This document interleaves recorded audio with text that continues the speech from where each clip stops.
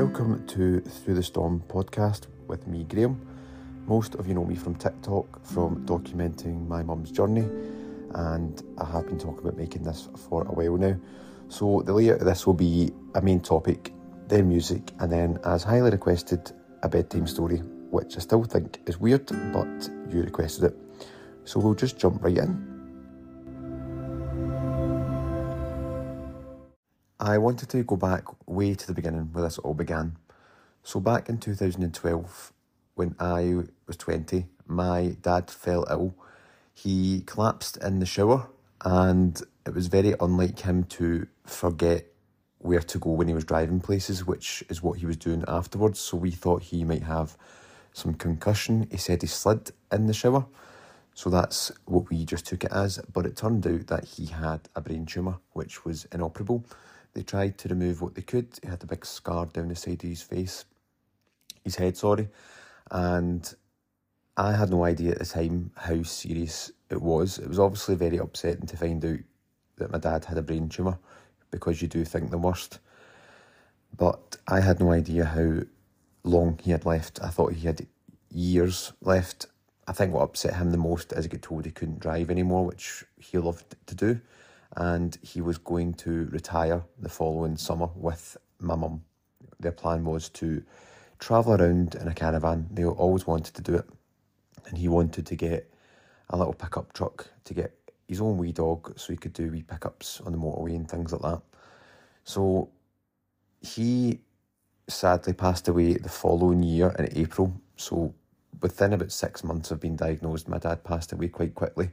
And we were all there at Macmillan Hospice for his last breath, which haunts me until today, but I wouldn't have it any other way. I wanted to be there. And that's when things started with my mum. I can talk about my dad in more detail on another episode. I just wanted to briefly discuss how the depression came about.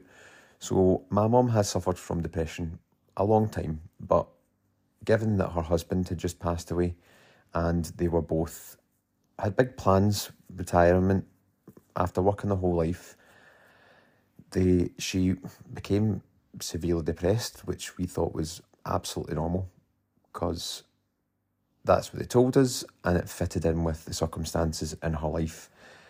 So for a while we went on with this, and she did get tested because her memory wasn't great. She was going to counselling and they said it was just severe depression from my dad passing away. So we just let her go to her counsellor and let her take her medication, and we just carried on with life. And that's when I got a full-time job because my dad passed away my last year at uni, so I had to resit a year because I couldn't sit my last exam, so it was just the exams I had to sit. And I got a full-time job, and I think I was there a good couple of months, and that's when I started to get a bit of money. So me and my sister, who lived at home at this point, noticed my mum was very reserved and a lot quieter and just not herself, but we put that down to depression because that is the kind of symptoms and behaviours of someone who has depression, especially her circumstances. She started misplacing things, and she was in about 2 accidents, which now we know was probably due to her Alzheimer's. But I remember being in the car with her and she was driving a bit far over the central line, but she said that she was meaning to do it, but you didn't think any of it at the time. It was just a bit strange. And we just continued life as normal. So when I got a bit of money, I wanted to treat Mum for her birthday, so I took her to London to Harry Potter Studios because she is a massive Harry Potter fan. And I thought that would be great just to cheer her up and take her mind off of things. So when we got there, I noticed, first of all, in the hotel room, our clothes were all flung in our suitcase and weren't the cleanest. They weren't really dirty, but they weren't the cleanest. I noticed when she was putting deodorant on, she was spraying it on her shoes. And when I was asking her what she's doing, she almost tried to mask it as if she meant it. and then she would put it on normally, which I thought was weird. But again, I didn't think anything too deep into it. I just thought this was her acting a wee bit strange and she was spraying her shoes. Then we went out to the Harry Potter studios, which was brilliant. We got so many pictures and spent the whole day there. But if anyone's been there, you stand at the broom and you shout up and the stick comes up to you. But my mum just kept lifting her arm in the air. And there was a huge queue waiting and she just was not getting it. And I was getting really frustrated with her, which I feel really bad for now, but I didn't know she had Alzheimer's. I just could not understand why she was not getting this simple task. So we ignored that. I even said sorry to the women organising it, which I just feel terrible about. But anyway, when we went to the end, as you know, there's a big statue or big ornament of the Hogwarts castle. And we were getting photos together. I was taking photos of her and I just asked my mum if she could take a photo of me. And it wasn't my phone she was using. It was a camera, like a digital camera back then. So all you had to do was press a button. And she just could not get it, no matter how many times I told her how to do it. And she was getting really upset over it and started crying. And I didn't understand why she was getting upset. But we kind of just ignored it. And we just carried on with our day and spent the day in London, which was good. So when I got back, I did explain to my sister what had happened. And I did say, this doesn't seem normal behaviour. I don't think she's getting any better, because this was over a year down the line. And I thought there would be some improvement at this point, because she'd been going to counselling, taking medication, and I felt that things were just getting worse. So we did speak to the doctors and the counsellor about it, and they took that on board when it came to her counselling. However, I said that I wanted to go in and speak to the counsellor because I don't feel like my mum is being honest and maybe she's downplaying things. So I didn't want to intrude in her sessions because I knew they were important to her. So I went in before my mum had went in and sat with my mum there and said, I just want to tell you what had happened. I don't want to embarrass her, but this is what happened when we went to London. And the woman was very dismissive, and I don't really think she listened to me. I didn't feel listened to at all. So I let her know, and I was hoping maybe she'll take that into consideration when she continues the counselling sessions with my mum. So my sister then decided to take my mum to Canada to go and see some family to cheer her up, because we just wanted to spend time with her and cheer her up, because we felt as if she was quite alone. Even though she had a widows club that she went to, it was full of widows that had lost their husbands, and they went wee days out and things like that. She had a wee group there, but apart from that, she was quite alone when all her friends were retiring and spending time with their husbands when she didn't have that. So my sister took her to Canada, and she noticed there as well her clothes were very dirty, she was very reserved, and she was acting quite strange. So it wasn't until we get back we decided that this is not normal now. Like, something is definitely going on here. She was misplacing things, she was losing a lot of weight, her behaviour was just strange, disappearing for hours with the dog, going out with clothes on that weren't hers, which is normal to some people, but my sister had big furry jackets at this point and my mum would never wear them, and she would wear them going out. She would wear things back to front, she would wear 2 odd shoes. It was just becoming a bit worrying, and we just kept getting told it's depression. So we pushed and pushed and pushed to get her scanned, and with the help of my auntie and my sister being in the nursing field, we managed to get her scanned, and the results that came back were bad. We didn't know this at the time, but the doctor had said that the scan was one of the worst they'd seen of someone of her age. So she was 59 at this point, and I don't know how they did not pick up on this before. So that's how she got late stage, early onset. So that leads to when we found out her diagnosis. So the doctor phoned to try and book an appointment to give my mum her diagnosis, but my sister was quite adamant that we couldn't wait months for an appointment to find out a diagnosis. Can we just find out over the phone? Because my sister does not mind telling my mum, which is very hard in itself to do. But my sister, being a nurse, has a good bedside manner and has got a way of giving bad news in a good way, if that makes sense. So she found out over the phone. what she had, late stage, early onset.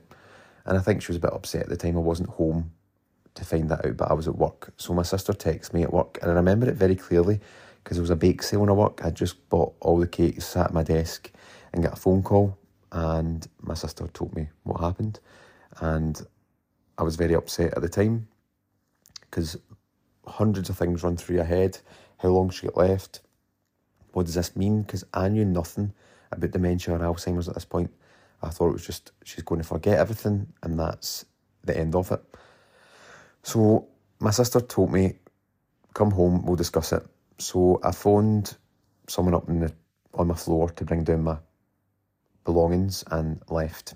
And I remember driving home. It was very slow but very quick at the same time. I don't really remember most of the journey. I just remember having loads of thoughts in my head. And when we got home, we discussed between ourselves what the plan was and how we were going to break this news to her. So my mum was out for that day driving, which is quite scary to think.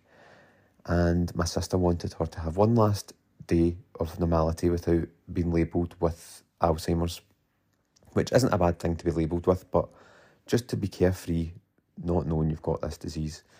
So my sister let her have her day. When she came back a little bit earlier than planned. My sister sat her down and she broke the news to her, which was horrible to hear. And I think my mum knew. I think she knew she had something was going on. She must have been terrified knowing that she had this going on and she couldn't tell anyone. She must have felt so lonely knowing something is going on in my head and I don't know what it is. She went upstairs and had a little cry and then came back down and we explained to her, she's not alone, we are going to be here and we're just going to do as much as possible. And I think that gave Mum some reassurance that she wasn't alone anymore in this fight and that she had us to rely on. So straight away within that week, we booked a holiday for her in Tenerife for the summer, because this was February when we found out, and she was 60 in the March. So it was quite quick that we booked this because we just wanted to start making memories as soon as possible, because we got told late stage. We had no idea what stage she would be at this point. So jumping to summer, we had a great holiday in Tenerife. My mum was quite independent at this point. She could walk about, talk, a wee bit forgetful. Her cognitive skills were slightly going at this point. Didn't know to touch her nose if you told her to pick something up. She wasn't too good at it, like washing her hair and things like that. My sister would help her with that. But nothing that if you've seen her walking about, you'd think she's got Alzheimer's. So it was quite normal at this point. And then when we get back, we lived life normally. At this point, she would go round and visit my papa, which was her dad, every day. Just lived 10 minutes round the road. She would go round with Ralph every day. She would get the paper and walk round to my papa's just to spend time with him, and she'd still have a wee group that she went out with. So life was quite normal for a bit, even though we had this horrible diagnosis. When things started to get a little worse, when she needed some more help with personal care, we discussed carers for her, and she was quite adamant to begin with that she did not want these, so we didn't get them straight away. So I had also thought, I want to take her to Canada because that's where a lot of my mum and my dad's family are from. So I booked 2 weeks in Canada, a week in Vancouver, a week in Calgary, and the following summer we went there. And again, she was relatively normal. She was starting to get some incontinence at this point with a pad, which is quite normal for people who have had babies. That's basically what she was using at this point. And we walked miles in Vancouver. All we did was walk. She did so well. We met all our family. We had loads of tourist things, created so many memories. It was a great time. And we were at Vancouver Place, I believe it's called, where all the cruise ships dock. And we were with some of the family there, and we were about to go on a 4D roller coaster type thing. And as we were walking to the roller coaster, my mum's jeans were soaking at the back, and I didn't know what to do. I was thinking, how did I tell her? So I told my mum, I think you've had a little accident, and she had no clue what I was talking about. Could not Didn't even make any effort to cover it up, couldn't feel it, wasn't embarrassed, and didn't know it was there. Even when I told her, it just wasn't going through to her. So I took her overshirt off that she had on and tied it round her waist to hide it. And I remember sitting on that ride while they were all enjoying it, thinking, what the hell did I do in this situation here? So I told my family I was with quite discreetly, and we went to Sears, I believe it's called, their version of Boots, and I didn't even know what to get. I had no clue what to get, so I found these pull-up pants, which just looked like pants, but they had a pad on them. I thought that would do, so I bought a pack of them, and I took her into the toilet, and I changed her myself, because I didn't know what else to do, and just continued to wear the shirt round her waist to hide the jeans, which dried up quite quickly because it was warm. So for the rest of the 2 weeks, we had the pull-up pants, which saved me so much problems, stress and issues. I didn't have to worry about it, because all she really needed help with was getting washed in the morning. So I would wash her hair for her in the shower while she had swimwear on, and then I'd put soap in her hands and she would clean the rest of her body, and I'd lay out her clothes for her. That's as much as she really needed care-wise at that point. She could feed herself, drink and do everything else. So we had a great time, and we went to Calgary and also had a great time with family who spoiled us, and we spent so many time. The sad thing is, I didn't really realise at the time it would be a goodbye for her and the family, because she no longer remembers them, and it was very sad leaving, because that's what it was. It was a goodbye. But when we got home, I told my sister the issues that we had, and it was quite stressful given I'm a male, and it was a bit easier for my sister being a female to give my mum personal care. But we continued with the pants at this point because it was just a lot easier. And that's when we discussed possibly getting some carers in at this point, because it was becoming a bit more. She did need a bit more help, and my mum was very open to it, which was brilliant. So my sister organised it, because she kind of knows that side of things, to get carers in. And we didn't really know much about carers, but we got the first company that, I can't remember their name now, but I won't mention their name just in case there is other care companies that go by the same name. But I can dive into talking about care another time, because that's a whole different subject. But this care company were awful, like dangerously awful.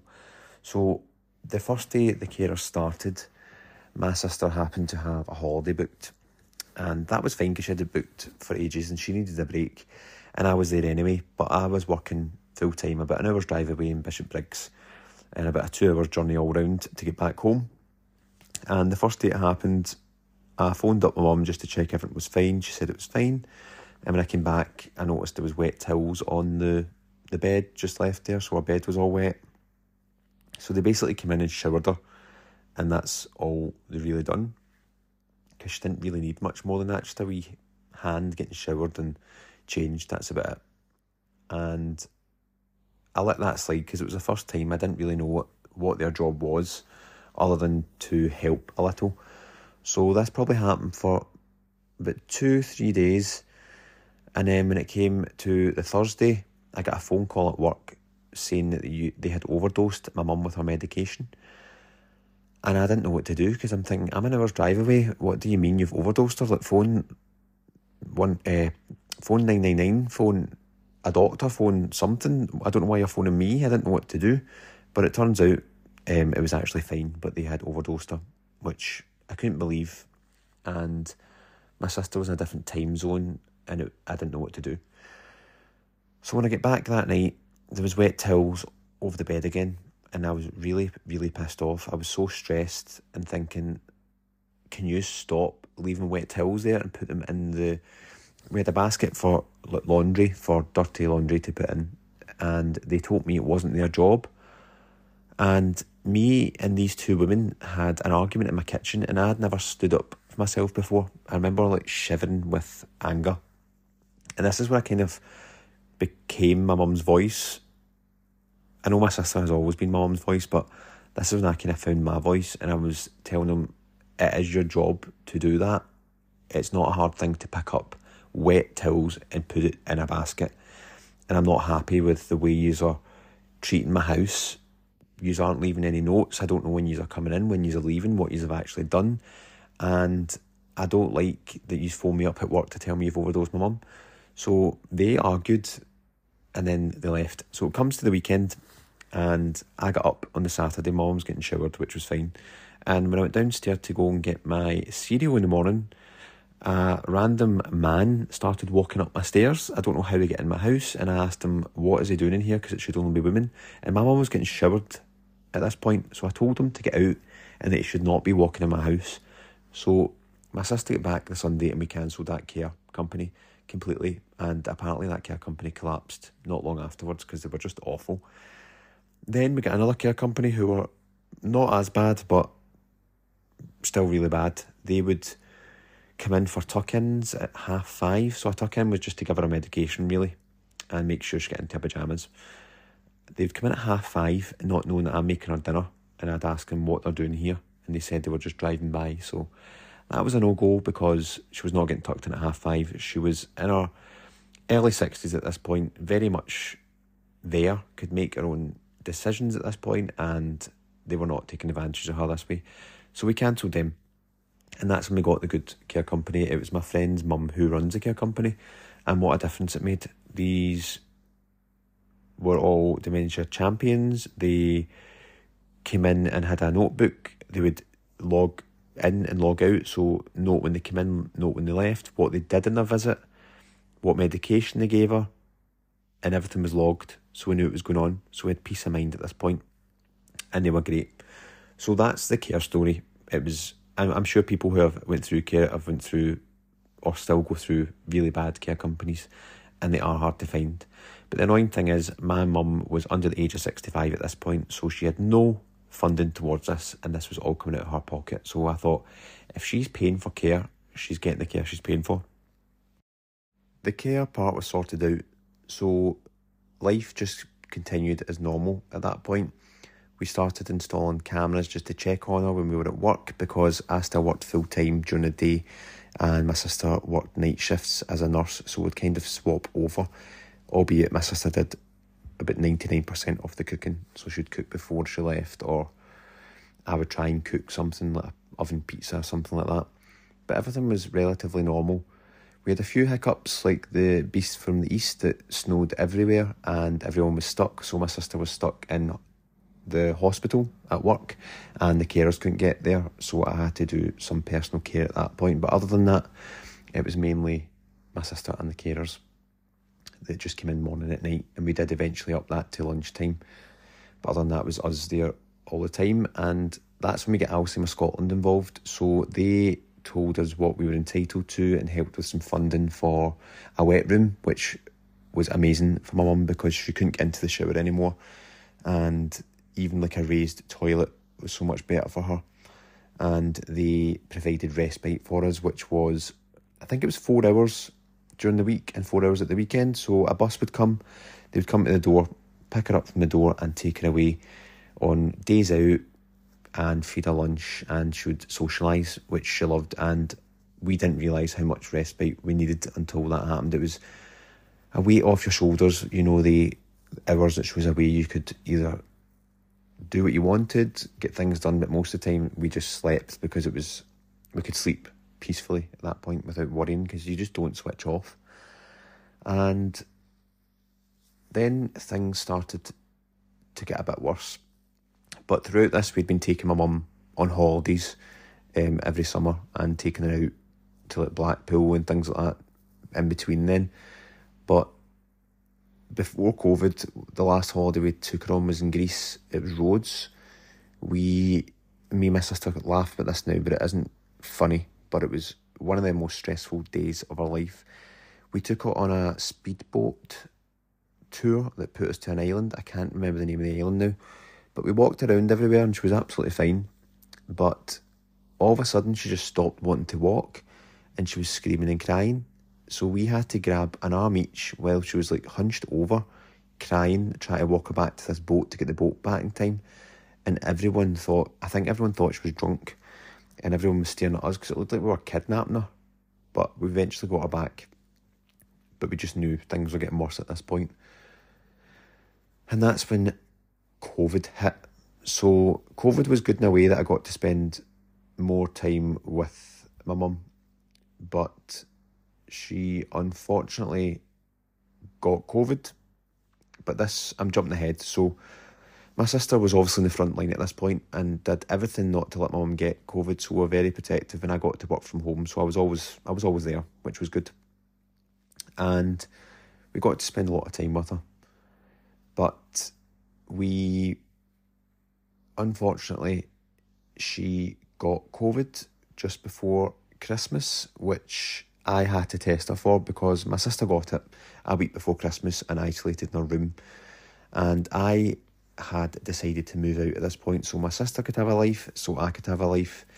My sister's plan was to move her boyfriend in so they could care, and it means I could visit and we could have shots each mum could stay at mine. That was the plan.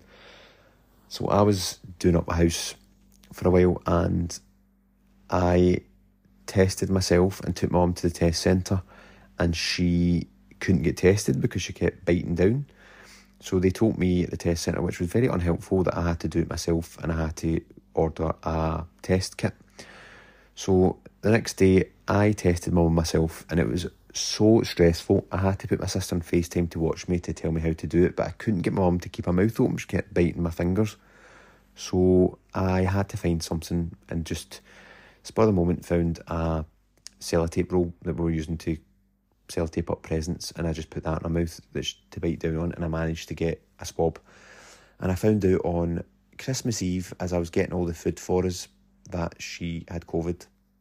So I dropped all the food off, and it meant my sister could come out the room. Even though my sister was really ill from COVID herself and still has long COVID, she cared for my mum while she was ill. And then the next day, on Christmas Day, I had Ralph, so I wasn't alone. I had to go and get tested again myself. So I got tested on Christmas Day. And while I was in the area, it wasn't allowed at the time, but I stood outside the window just to say hi to Mum on Christmas Day. And Mum was very upset because she was obviously suffering with COVID, and it was just making everything worse for her. And unfortunately, she had a fall, which she got blue lighted to the hospital, and because of COVID my sister couldn't go in the ambulance, so she drove and slept outside in the car until we found out if Mum was okay, which she was, and she was in the hospital for a couple of days and then came back. But in between this, Mum has been in and out of hospital, and me and my sister were always doing shifts on and off, which was a stress in itself. It was just a lot of time. And from then, I don't really feel as if my mum recovered. I always felt as if that jumped some stages for her Alzheimer's. And she just became a lot worse, which was sad to see. And we did everything with her. We took her out, and I'd bring her up to my flat. I'd take her out. I'd try to keep her as long as I could till 11 o'clock, so my sister had time off. And we did this for a good 9 months. My sister was doing it more or less alone, even though I was visiting and taking her out. It was mainly her. And that's when we decided this is becoming too much now. She is too much for us to handle. She is needing more care than we can provide and that the carers can provide with their visits. She was just so upset all the time and scared of the house. So me and my sister, my brother as well, decided collectively, let's look for a care home, which we didn't want to do, but we thought we'll just look at them just now and get a feel. And we knew that the waiting lists were really long, so me and my sister went round a lot of care homes, and my sister found the one that she's currently in that I also visited before we got her on the waiting list. And it was a small home that we found out I think it was my mum's auntie that was actually in it at one point, which is strange, or my mum's brother-in-law's auntie, I'm not too sure. But it felt like a home. It was small, it was the same staff, it wasn't agency, so it was a small home, which we liked, and we got her on the waiting list. And with waiting lists, unfortunately, you need to wait until a bed's free, as horrible as it is, which my mum managed to get in relatively quickly, considering how long she was in the waiting list for. But it was just her luck, which is a horrible thing to say, but I don't know how else to put that. And I remember I was away for a wedding for a week abroad, and I came back, and that was the day she was going in.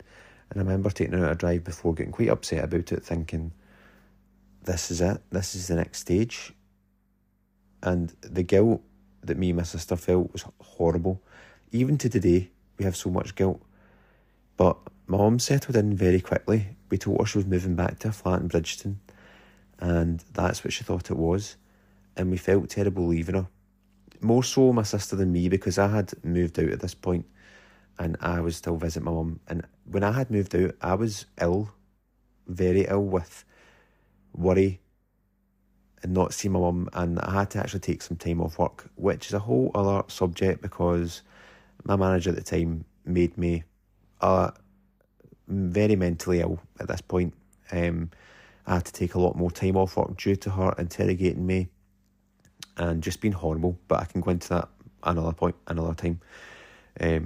But it was a very difficult and dark time, and that's what my sister started going through, having to leave my mum in the care home because she wasn't used to that. So my sister was up there near enough every single day, all day, until we were like, this is what we're doing this for. We need to have a bit of our own life. She needs to settle in. The carers were trying to tell us that, but anyone that's put anyone in a care home, it is very difficult to let go. But now we've got quality time with mum. We know she's cared for.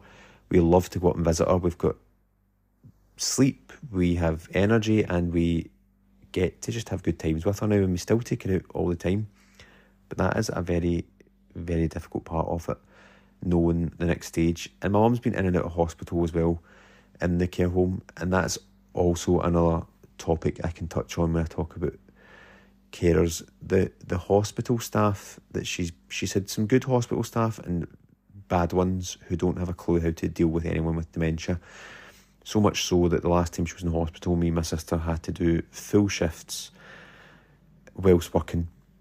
And my sister would come down on her shift from her ward just to make sure things were done, like medication given to her, because that wasn't done. And they would leave tea beside her. Nobody was giving her food. It was just horrendous. It was more stress than you would like from the hospital. And I know the NHS is on its knees, but this was still during COVID. But that's a whole other topic. So that leads us to where we are now. I've probably missed out a whole bunch of things, but it is a longer topic that I've tried to fit in loads of subtopics, which I could talk about in other podcasts. But my mum is me and my sister's priority, and we've been doing this for over 8 years, and it has worn us down.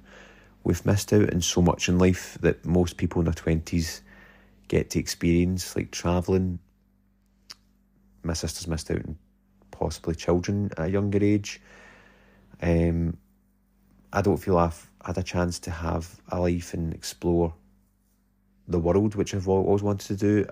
I've not managed to get a girlfriend or anything like that, because I always feel like I don't have time. I just feel like my time is my mum, and I know she's always wanted us to not let her hold our back. And I haven't talked about power of attorney, but we got that quite quickly. That helps a lot, by the way. And nowadays it's more a mental health issue for me. I've always had mental health, and so has my sister, but it really does take its toll on you.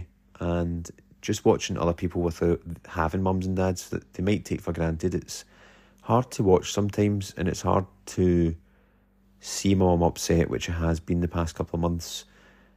It's really difficult to see your mum distressed and that you can't do anything about it. And although she's forgotten me, she's still my mum. Even though she's not my mum anymore, she is physically still there, if that makes sense. My parents are both gone to me,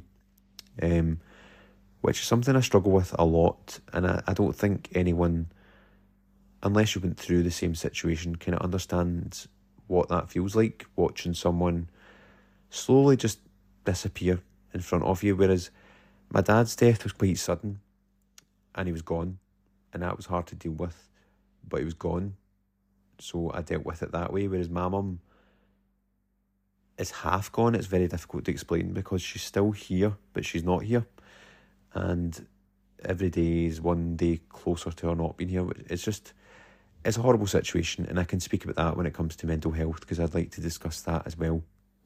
But all that matters now is my mum's happy, she's in a great care home, and me and my sister do the best for her. And that is all that matters in my life at the moment. And sometimes I don't feel like my friends understand that, but I don't expect them to. And I don't expect people to put their life on hold for me. But maybe one day they will. But I just know I'll live life with no regrets. So that's the full story up until now. As I've said, I've probably missed a lot. And I've probably rambled on. But that's the gist of how things have went up until now. So let's get on to a more cheery side of things and go on to the music side. Music is a big part of my life, and especially my mum's life. For those that suffer with dementia or Alzheimer's, music can bring back memories, and especially my mum, she remembers old and new music like Ed Sheeran, Adele, and then old music, and it just cheers her up. She sings, she dances, taps her foot, still remembers some words, and it's just very important to her, and it's just something that's always been important to me. It lifts my mood. I love to listen to it in certain moods. It's just something that's important to my family, so I wanted to include that in this because I love finding new music, which I want to add at the end of the music segment in this each episode, like an up-and-coming artist or something's not heard of. So in this segment, it's usually the music part, but if you're listening to this on any other platform other than Spotify, due to copyright reasons, I can't play the music for you to listen to. So if you want to listen to it, you can jump over to Spotify to listen to that. If you don't have Spotify, you can still listen to it for free. It just has ads in it. The songs I chose was my mum's all-time favourite song is by the Corries. It is called Will You Go Lassie Go, or Wild Mountain Time as it's also called. She absolutely loves this song and she still sings it to today. The song that I chose is from my all-time favourite band, which is Nothing But Thieves, who are relatively unheard of, so I'd recommend listening to them. But the song I chose was Particles. That's one of my favourite songs. And the up-and-coming artist, or unknown, of at the time of recording is Last Dinner Party. Nothing Matters. I would really give them a listen because I think they're becoming quite big just now. But that's the song, so if you want to listen to it, you need to go over to Spotify. But other than that, it'll be the next section. So that's the music part over. So the next section is the highly requested bedtime stories. And I know I've said it before, but I still think it's slightly strange. But instead of reading actual bedtime stories, I will just read a short story.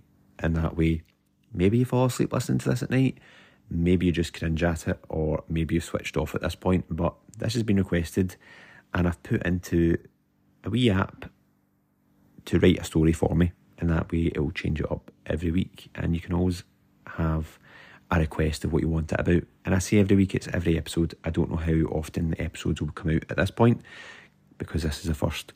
So this is the bedtime story.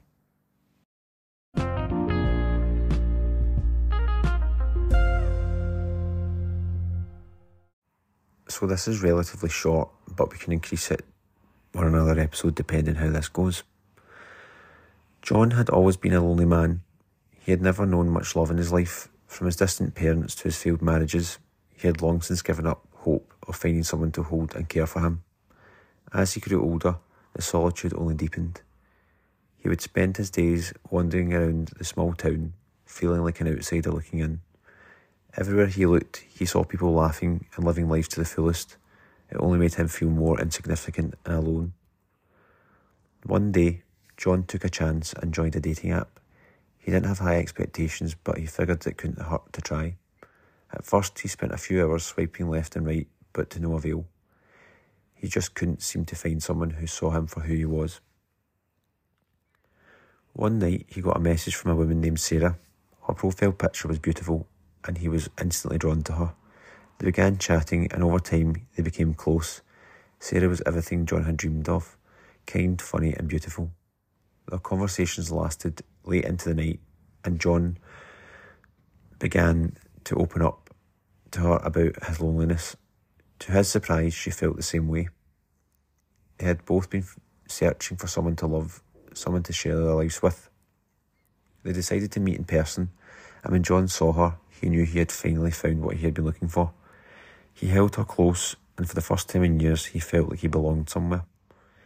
They began dating, and everything seemed perfect. John was happier than he had been in years, and he thanked his lucky stars for bringing Sarah into his life. But as time passed, Sarah's old wounds began to show. She was afraid of getting hurt again, and she began to pull away. John was devastated. He wanted to love her more than anything, but he felt like he was constantly pushing her away. In the end, Sarah decided that she couldn't keep going, and she broke it off with him.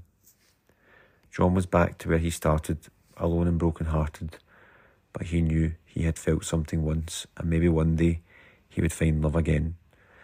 Until then, he would keep searching for that elusive feeling, clinging to hope that someday he would find what he had been looking for all his life. That was a very sad, depressing story that this app came up with for me, but that's a wee short story. I can increase this over time, but I'm very wary of how long the podcast already is. And that's this segment over. And that is that for the first episode of Through the Storm. Thank you very much those that had listened. If you have got any feedback, please let me know on any of my socials. It's GrahamFS on TikTok, GrahamS91 on Instagram, and you can just Google my full name, Graham Sutherland, on Google, and it'll have all my links there. And if you can just message me some feedback, that'd be great. And I'll let you know on my socials when the next episode will be coming out. And I'd love to hear feedback. But thank you for listening, and thank you for all your support to date. You have been amazing. See ya.